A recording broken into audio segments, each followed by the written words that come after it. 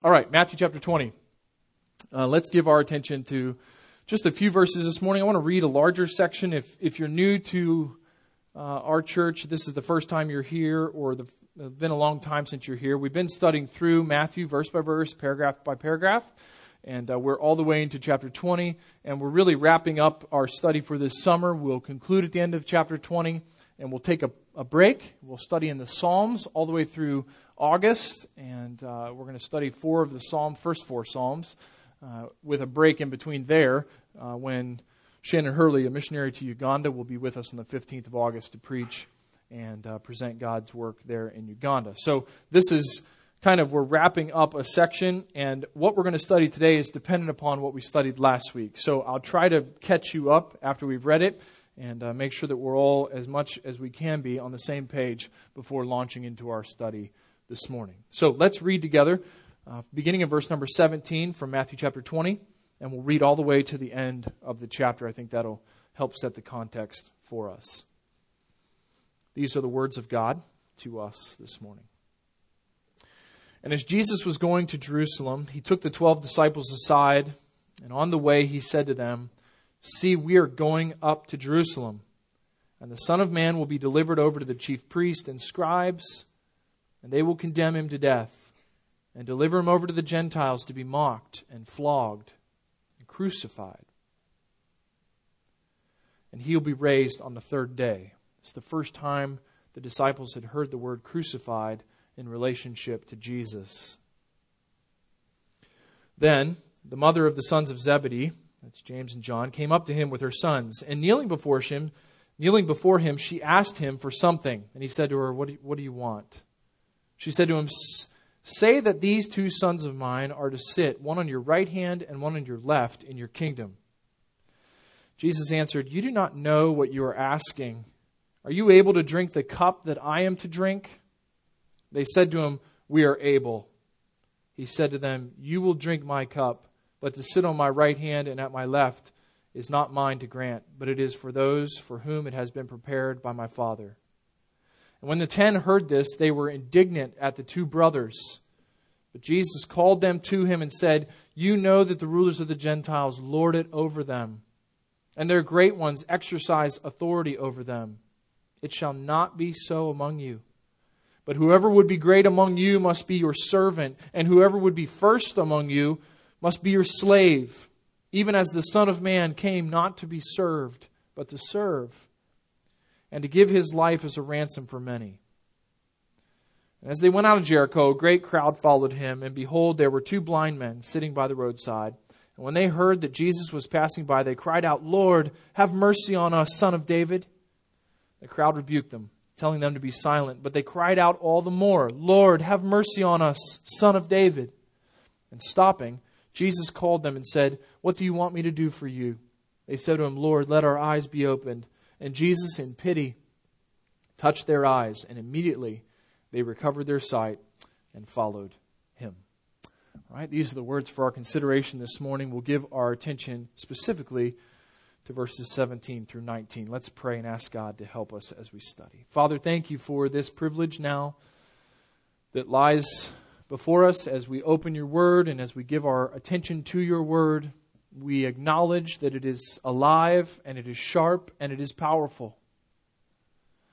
And we desire to submit before it.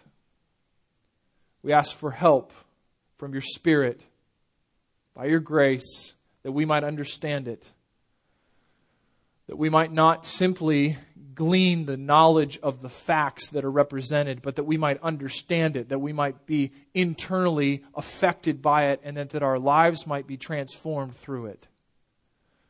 This will be your work in us. We ask that you would do it. We ask for clarity. I ask that you would give grace and special grace during the proclamation of your word, that it might be clearly communicated and clearly received. And we will turn back praise and glory to you for what you accomplished through your word, knowing that your word never goes out and returns void. It never goes without accomplishing exactly what you've sent it to accomplish. And so we ask for these things, dependent upon you, looking to you. and expecting you to do in our lives what you have intended to do through your word, shaping and molding us to look like Christ. We ask for these things in Christ's name. Amen. Well, the context of the verses that we've just read is directly connected, in the near context, directly connected to the verses that we studied last week. We studied all of verses 1 through 16 last Lord's Day, and we saw there Jesus explaining with a parable the simple axiom, the paradox that defines the kingdom greatness. He said in verse number 30 of chapter 18 that the first will be last and the last first. And he picks up that theme in verse number 1 and carries it through verse 16. And in verse 16 we find him saying, so the last will be first and the first last. Jesus explaining to the disciples that the kingdom was something otherworldly, and using a real-life business illustration as the parable and the structure with which he taught that simple truth, he exposed them to the reality that sovereign grace from God in His authority, sovereign grace is the great theme of the kingdom. It equalizes. It's the banner that all of God's people wear. And so, whether they be great or whether they be small, whether they be first in line and noticeable or whether they be last, the kingdom upends all the normal parameters by which we would gauge greatness. And those who are first are last, and some who are prominent will be insignificant within the kingdom rewards. And those who are insignificant might be rewarded with prominence. Because faithfulness, living within the sovereign grace of God, is the great theme of the kingdom. And with that theme declared and then articulated in verses 1 through 16, Jesus now embodies that theme in verses 17 through 19. And I believe Matthew is setting us up with almost a clean break in this chapter. If you look at chapter 20, I believe you can look at it in two sections. You can have the kingdom paradox, that is last first, first last. The kingdom paradox explained in the parable. And in the second half of the chapter, verses 17 through 34, which we just read, you see the kingdom paradox illustrated. You see it illustrated favorably. You see it illustrated not so favorably. And we will see it illustrated this morning ultimately.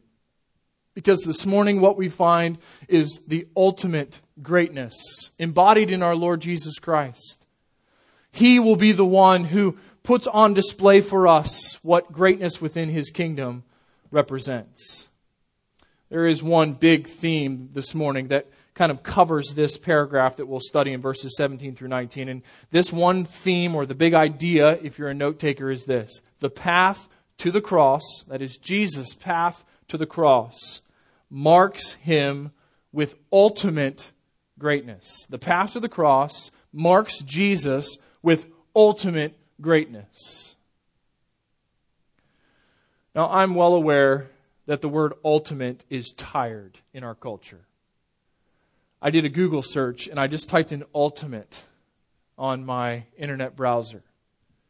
There are ultimate burritos. There are ultimate driving experiences. There are ultimate vacation getaways.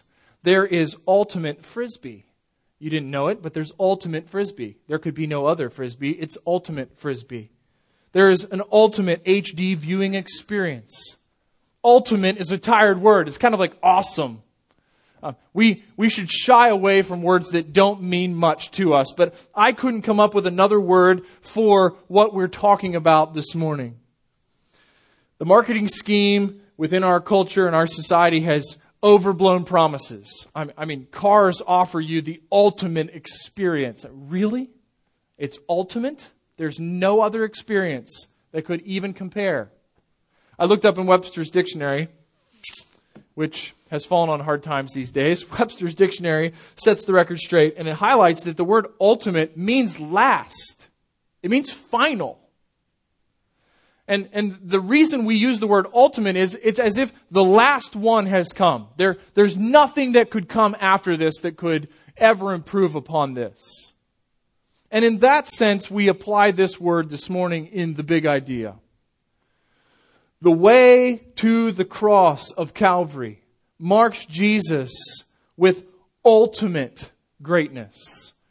There will be no one greater to come. There will be no other one who will embody with all the fullness, the greatness of Jesus Christ. The greatness of the kingdom is perfectly, without blemish, embodied in the King of the kingdom, our Lord Himself. He's the final greatness, and He is put on display in this final passion prediction. This is the third and final time that Jesus will tell the disciples what is coming. And Luke would inform us they didn't get it. They didn't understand what He was saying. What seems so clear to us this side of the cross was incredibly difficult for them to comprehend on that side of the cross. So let's consider this morning in kind of a different way. Let's consider three observations from this final passion prediction. This is Christ on the way to Calvary. And let's notice three observations that highlight for us that the path to the cross identifies, it marks Jesus with ultimate greatness. There are three truths or three observations that come from, I trust, come right off the page of reading verses 17 through 19. In fact, the familiarity of these verses and the familiarity of the subject matter that Jesus is talking about loses itself in its impact on us. We're so familiar with what He's talking about that in some ways we've lost the ability to be shocked by the words He uses. But there are observations that I think if we'll pause long enough in verses 17 through 19, these observations and the reality of what's taking place on the way to Calvary has a dramatic impact upon our lives, has a dramatic influence upon the way we think this week, on what is at the center of our passions this week, and in how we live our lives this week. So the three observations are relatively simple. Jesus went willingly, Jesus went knowingly, and Jesus went expectantly. What is it about the path to the cross that marks Jesus with ultimate greatness? Well, it's these three observations from this text. He went willingly, He went knowingly, and He went expectantly. These three observations highlight for us the greatness of the kingdom personified, not illustrated, personified in Jesus. He embodies greatness. He is the ultimate great one within the kingdom.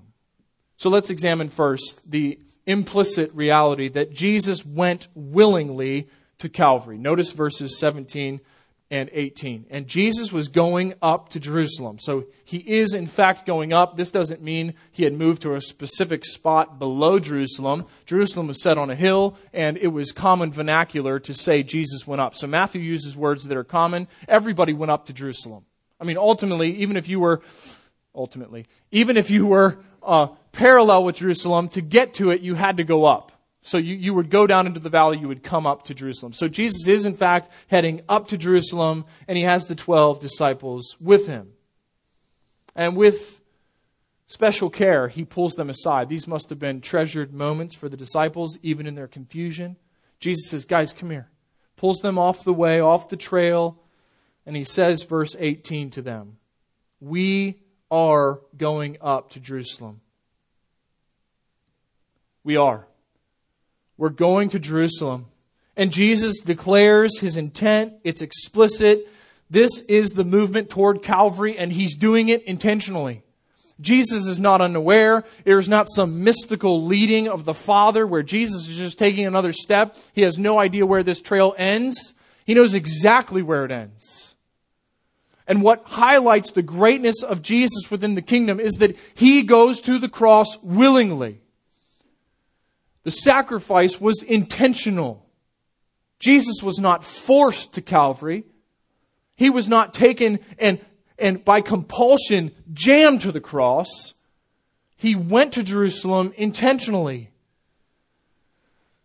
The Scriptures are crystal clear on this submission and willingness on the part of Jesus to go to Calvary. And I thought we would look at a few of the texts that highlight this most clearly for us. So let's turn in our Bible, turn to the right to John chapter 10. John chapter 10 is a famous section of your New Testament. It's famous for the clear instruction that Jesus gives about his role as shepherd and about all under-shepherds who would serve his people, his flock, his sheep in his absence. But it is in John chapter 10 that we find a very startling statement from Jesus. If you were unconvinced that he went willingly to the cross, notice these words in verse number 14. I am the good shepherd. I know my own, and my own know me. Just as the Father knows me, and I know the Father, and I lay down my life for the sheep. And I have other sheep that are not of this fold. I must bring them also, and they must listen to my voice. So there will be one flock, one shepherd. For this reason the Father loves me, because I lay down my life, that I might take it up again. No one takes it, that is my life, from me, but I lay it down of my own accord. I have authority to lay it down, and I have authority to take it up again. This charge I've received from my Father. 1 Timothy chapter 2, just a few pages to the right again. 1 Timothy chapter 2. If you're unfamiliar with your Bible, that's fine. You can listen. I'll read these verses to you. Verse number 5 in 1 Timothy chapter 2 highlights this same reality. For there is one God, Paul says to Timothy, and there is one mediator between God and men, holy God, sinful humanity. There's one person that can stand in the middle between them, the man, Christ Jesus. Now notice verse 6. Defining Christ Jesus, Paul says, who gave himself as a ransom for all, which is the testimony given at the proper time. For this I was appointed a preacher and apostle. I'm telling the truth, I'm not lying, a teacher of the Gentiles in faith, in truth. A ransom was paid, and Jesus offered himself as the ransom. He made the payment with his own life. No one can take his life. He alone has the authority and the privilege from the Father to give his life. And that's exactly what he foretells in Matthew chapter 20, verses 17 through 19. Jesus went willingly to Jerusalem, which in fact we will find shortly was going willingly to the cross. That defines him as the greatest, the ultimate greatness within his kingdom. This has eternal consequences for us. Jesus went willingly. He was compelled only by the will of his Father. So when we see the personification of greatness within the kingdom, it's as if we have theory and then we have a flannel graph description of the theory. The theory is first, last, last, first. The flannel graph story that's given to us in Sunday school fashion is the parable of the servants. The master of the vineyard goes out at different hours of the day. He hires everybody at different times. He pays them from the last to the first. So the guys that work 1 hour end up getting the same payment as the ones who worked all day in the blazing sun. Putting on display that the equalizing of the kingdom is grace and sovereign grace. No businessman would do that. And Jesus paints the picture to allow us to have more clarity about the theory, about the statement of fact. But here we see it embodied. Here we see Jesus living the kingdom greatness. And for us, it is necessary for us to understand that kingdom greatness is always preceded by the capture of our will, the surrender of our will. Jesus ultimately surrendered his will. You're most familiar with the last moment of his surrender in the garden. He is sweating blood. The stress upon his system is overwhelming him. And he cries out, "Not my will, but yours," to the Father. So Jesus goes willingly now. He will go willingly then. It was all a surrender of his will, which marks him as the ultimate great one of the kingdom. This is kingdom greatness personified. It's an ultimate illustration. It's an embodiment of kingdom greatness. Jesus was only and always compelled by the will of the Father and the advancement of the Father's glory. So how great are we within the kingdom? You see what happens here? Jesus embodies the ultimate. But we're in Him. We follow Him. We're disciples. He's the teacher. We learn from Him. We walk His steps. We do what He does. And Jesus displays for us, first, last, first, grace being the equalizer. Here's what it looks like within the kingdom. It's a surrender of the will. He goes willingly to Jerusalem to give His life, the ultimate surrender to the Father's will and for the Father's glory. So the path for the cross marks out Jesus as ultimate greatness. What does greatness within the kingdom look like? It looks like Jesus Christ. And the more we resemble the character and the mindset and the passion and the surrender of Jesus Christ, the more like Him we become, the more glory we give to the Father, and the more great we become within the kingdom. It's the end of us. It'll cost us everything. It's the same as the starting point within the kingdom. Growth is the continual process of becoming what we are, which is nothing except for followers of Christ, dependent upon His grace and the power of His Spirit. So Jesus goes willingly to Jerusalem. The second observation that comes from these verses is that Jesus goes knowingly. It's not just that He goes there expecting the Father to accomplish His kingdom purposes in Him without any knowledge of what it would entail. Jesus is explicit in what He describes is going to happen at Jerusalem, exercising His role as the greatest of the prophets. Jesus now prophesies these words to the disciples. And the Son of Man, speaking of Himself in relation to humanity, the Son of Man will be delivered over to the chief priests and scribes, Matthew records, and they will condemn Him to death and deliver Him over to the Gentiles to be mocked and flogged and crucified. Jesus did go willingly to the cross, but the path to the cross marks Jesus with ultimate greatness because Jesus also went knowingly. He had a full appreciation for what was coming. And yet, He told the disciples, see, we are going to Jerusalem. Jesus did not go to Jerusalem with some misinformed glee about the kingdom or some misguided expectation of a military overthrow, which would embody the first part of chapter 21 that we'll study in a few weeks. When the crowds were throwing branches down and saying, Hosanna, they were expecting something that God had never planned for. That Jesus was going to come to Jerusalem to overthrow Rome and to set up Israel again in its glory. Oh no, Jesus knew exactly what would happen in Jerusalem. Notice what He tells the disciples. Don't miss these shocking, disturbing prophetic words. Jesus knew that He would be delivered over to the chief priests and scribes.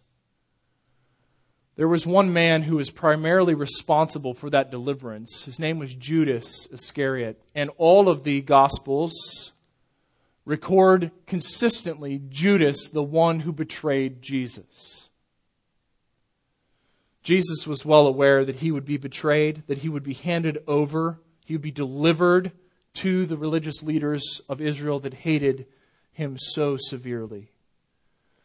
But it would not end with betrayal and a lack of loyalty and a false disciple. It would go on from there. Those priests and scribes would condemn Him to death. There would be a legal determination handed down about Jesus. There would be a mock trial and a correspondingly mock accusation that would lead to a mock injustice. Jesus would represent the greatest injustice of all time, for He would be killed in perfection. No sin had ever taken place. No sinful word, no sinful thought, no sinful action, no sinful attitude. He was pure in every way, tempted like us, but without sin. And He was aware on the side of the trail with the 12 disciples, we're going to go to Jerusalem. And in Jerusalem, I'm going to be delivered over.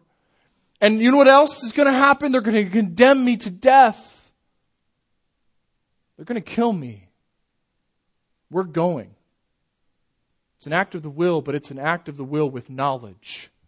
Jesus is the greatest of the kingdom. He is ultimate greatness, for He goes to the cross willingly. He lays down His life. He sacrifices everything for the will of the Father, to the glory of the Father's name.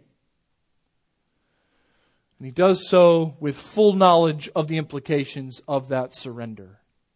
He would be delivered over. He would be condemned to die. And then He would be delivered again. Not to other Jewish leaders, but to the Roman authorities. He would be handed to the Gentiles. And under the authority of the Gentiles, Jesus was aware that He would be mocked. That they would scorn Him. That they would cover His face and punch Him and ask Him, which one of us hit you? That they would call Him king when He was the king.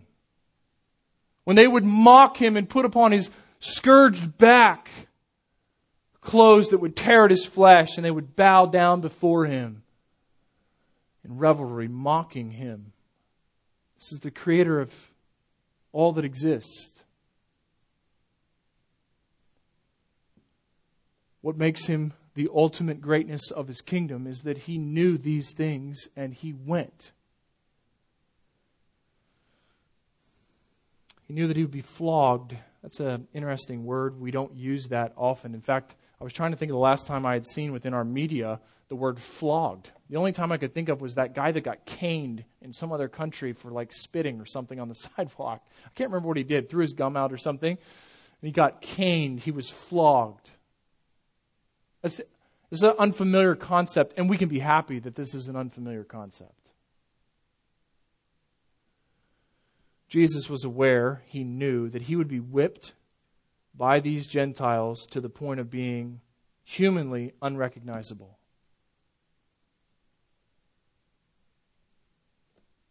Brothers and sisters, if we were to see Jesus after He had been mocked and flogged, we would vomit.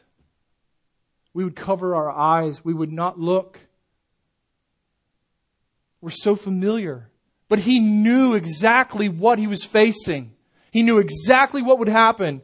And the greatness of the kingdom is seen in Him as He lays down His life. He is the ultimate servant and slave. He is the greatest of the kingdom. And He's the one we follow. He concludes with a shocking word, no doubt, to the disciples that they couldn't grasp what He was saying.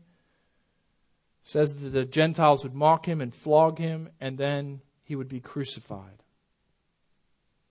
This was the most horrific execution ever devised.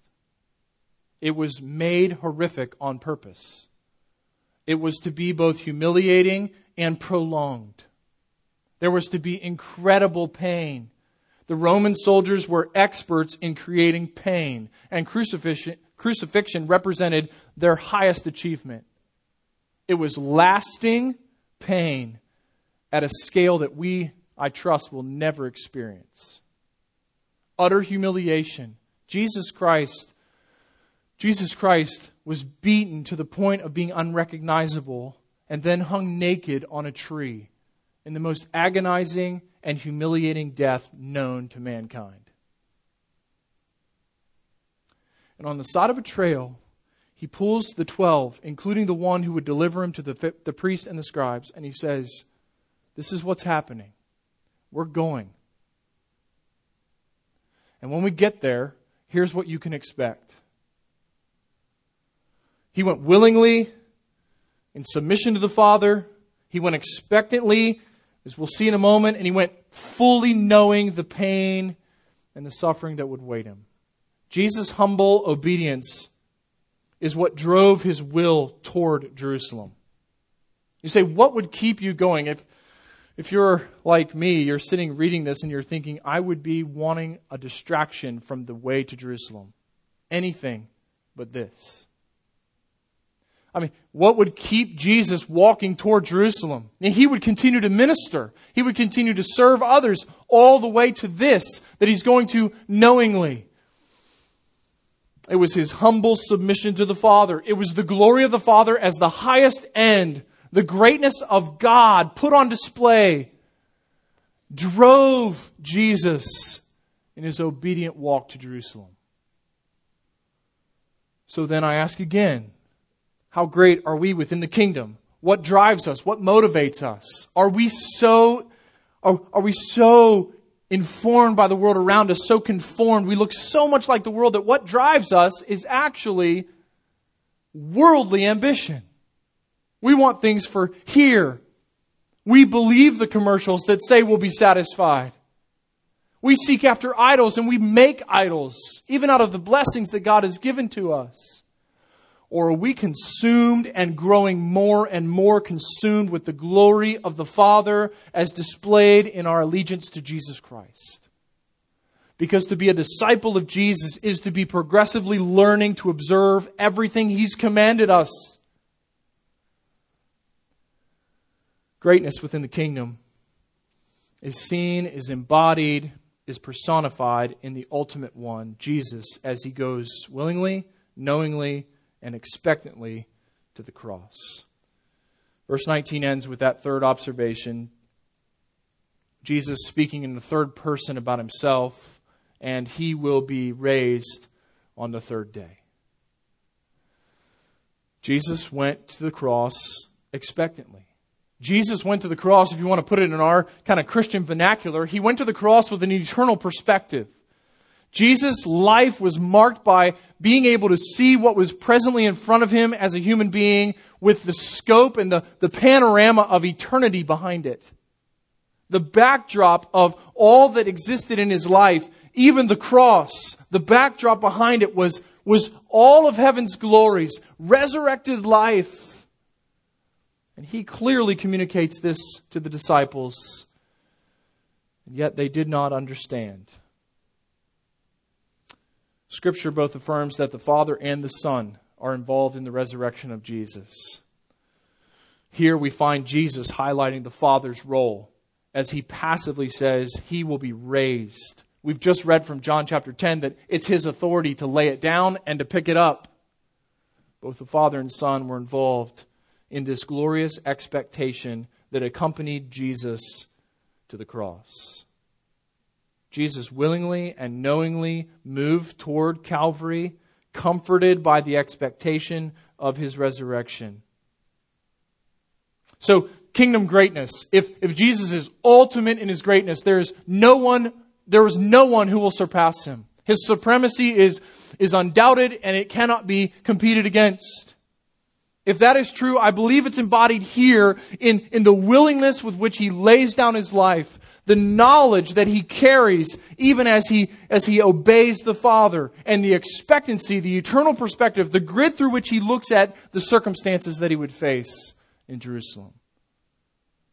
Jesus had an undying and unwavering confidence in the Father's word. The Father said He would be raised, He would be raised. Jesus went to the cross expectantly, full knowledge, and with a total submission of His will to the Father's desires. That's why the path to the cross makes Jesus ultimate greatness within His kingdom.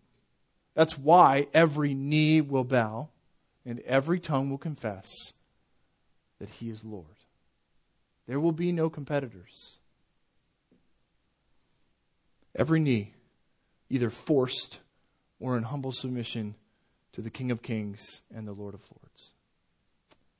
Now there's some helpful things for us to consider as we walk away from Matthew chapter 20, verses 17 through 19. God never intended for us to come here this morning and to pile up some knowledge and to leave here unaffected.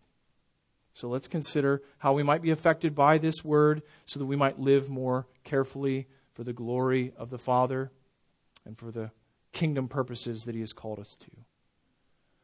A few thoughts by way of application. Number one, the way to the cross that Jesus personifies here is a living illustration for our church's unity and our sacrificial service of one another. The way to the cross is the illustration that we should be using to evaluate our unity as a part of Grace Church of the Valley and our sacrificial service toward each other within Grace Church of the Valley. So here's the standard. Philippians chapter 2, verses 3 through 11 says, "Have this mind in you, which was also in Christ Jesus, who didn't consider his equality with God a thing to be grasped or to held onto, but humbled himself, taking on the form of a servant. In the flesh he became human, becoming obedient to death, even the death of the cross."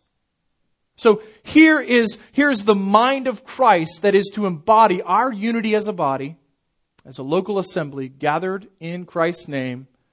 And it should be the illustration that informs our perspective on sacrificial service toward one another. So how much do we look like Christ in our relationship to those in the green chairs on the Lord's Day mornings? Or how much do we think someone else will serve them? There's plenty of people here. Surely somebody's taking care of it. Or, I don't have time for this. It's an inconvenience. Or, I've got history with that person. I don't really care what the gospel's done. I know who they are. Or are we being shaped and molded by the ultimate greatness of our Christ, where we embody selfless submission and sacrificial service toward one another? Because we will find next week, greatness within the kingdom is slavery to the kingdom. So the way of the cross is a living illustration for our unity and our humility towards one another. How are we doing, Grace Church? We have needs. We have people who are suffering. We have people who are struggling financially, who are struggling physically, who are struggling in their walk with Christ and in their sanctification. How much do we embody and look like our Christ who bears ultimate greatness within His kingdom?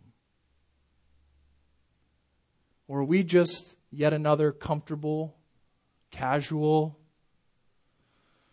American church?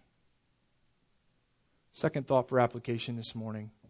The cross that awaited Jesus at Jerusalem is the tutor to our kingdom perspective and any resulting greatness in us. So, in other words, what Jesus perceived, what He looked at, the grid through which He looked at the cross, is a grid for us. It's a tutor to our kingdom perspective. The will of the Father, the glory of the Father, the eternal perspective, the eternal realities that are in Christ. Colossians chapter 3, setting our eyes on Him and our mind on heavenly realities. It's exactly what Jesus was doing on His way to Calvary. It's exactly what we see Him telling the disciples with such clear words in Matthew chapter 20, verses 17 through 19. So then the question is begged of us in application. How do we keep the cross in clear view? How do we keep Jesus Christ and the ultimate greatness of Christ before our face? What are the ways, what are the means that God has supplied for us to keep the cross right here? As one would say, standing so close that we can hear the screams of Calvary is surefire humility for us. So how do we keep it that close? How do we stand close enough? Here's a few thoughts. We study the gospel in the Word. We study the gospel in the Word. The cross is the centerpiece of your Bible. Think of it like a centerpiece on your table. No matter where you sit at the table, everybody can see the centerpiece. Whatever flowers you brought in or whatever purchase you made, if it's in the middle of the table, everybody at the table can see that centerpiece. The cross, Jesus Christ exalted at the cross, is the centerpiece of your Bible. When you're reading in your Old Testament, you're looking forward to it. When you're reading in your New Testament, often you're looking back to it. When you're in the Gospels, you're in the middle of it. So keeping the cross and the ultimate greatness of Jesus in front of our face is always informed by the gospel in the Word. Are we studying the Word? Not a checklist, but a passion to understand and to live out the expectations and the perspective of our Savior. Number 2, we receive gospel instruction from other teachers in the Word. It's what we're doing here. Those who have been gifted by the Spirit, who are enabled by the Spirit to teach us, and even teaching one another in formal teaching and instruction from others who bring the gospel to bear upon us. Thirdly, we confess the gospel publicly in baptism. This is one way that we keep the cross in front of us. We go publicly and say, I'm one of His. I believe. I follow. I've turned away from everything that I once trusted, and my confidence is entirely in Christ. So we study the Word, we receive gospel instruction in the Word, we confess the gospel publicly in baptism, we fellowship with the local church in the gospel through singing and conversation, speaking the truth in love to one another, communicating the gospel with each other. That means we actually have to be together in context where we talk, not just listen. And we sing together, addressing one another in psalms and hymns and spiritual songs. So you are benefiting one another. You are benefiting me as your brother in Christ as we fellowship within the local meetings. Whether that be in your home, on the Lord's Day, grace group, whatever the context would be, fellowship within the local body is a means of keeping the gospel in front of our face. And then, and finally, we actively and unitedly remember and proclaim the gospel of the cross in remembering in the Lord's table. So we collectively, we unitedly and actively proclaim, we preach to each other through communion. It's what God intended. It's why Christ established it. So that we would have an alarm clock spiritually to remind us of the cross, to put the cross right in front of us again, the body and the blood of Christ sacrificed on our behalf. Let me finish our time here before we give our attention to remembering that cross together, to give you a few reminders about what we're about to take in the Lord's table. Let me give you a few things that I trust will be an encouragement to you. Reminders, maybe new information. The Lord's table is commanded of us as Christians. So that brings a certain level of severity to what we're about to do. This is not a give or take. This is not optional. This is not I don't really feel like it. This is commanded of us that we remember through breaking bread and drinking the fruit of the vine. Luke chapter 22 and verse 19, Jesus said, do this. Do this.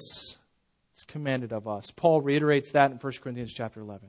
Secondly, the Lord's table is the new covenant equivalent to the Passover. Do you remember Jesus in the upper room? And he says, they're celebrating the Passover, and he says, this is the new covenant. So the Passover feast was an opportunity to remember the blood that was put on the door and the angel of death that passed over them because they were covered by the blood. Jesus says, you're going to do this as the new covenant celebration, the new covenant reminder of my grace, of my blood shed for you, my blood covering you, the ultimate covering. So it is the new covenant equivalent to the Passover of the old covenant.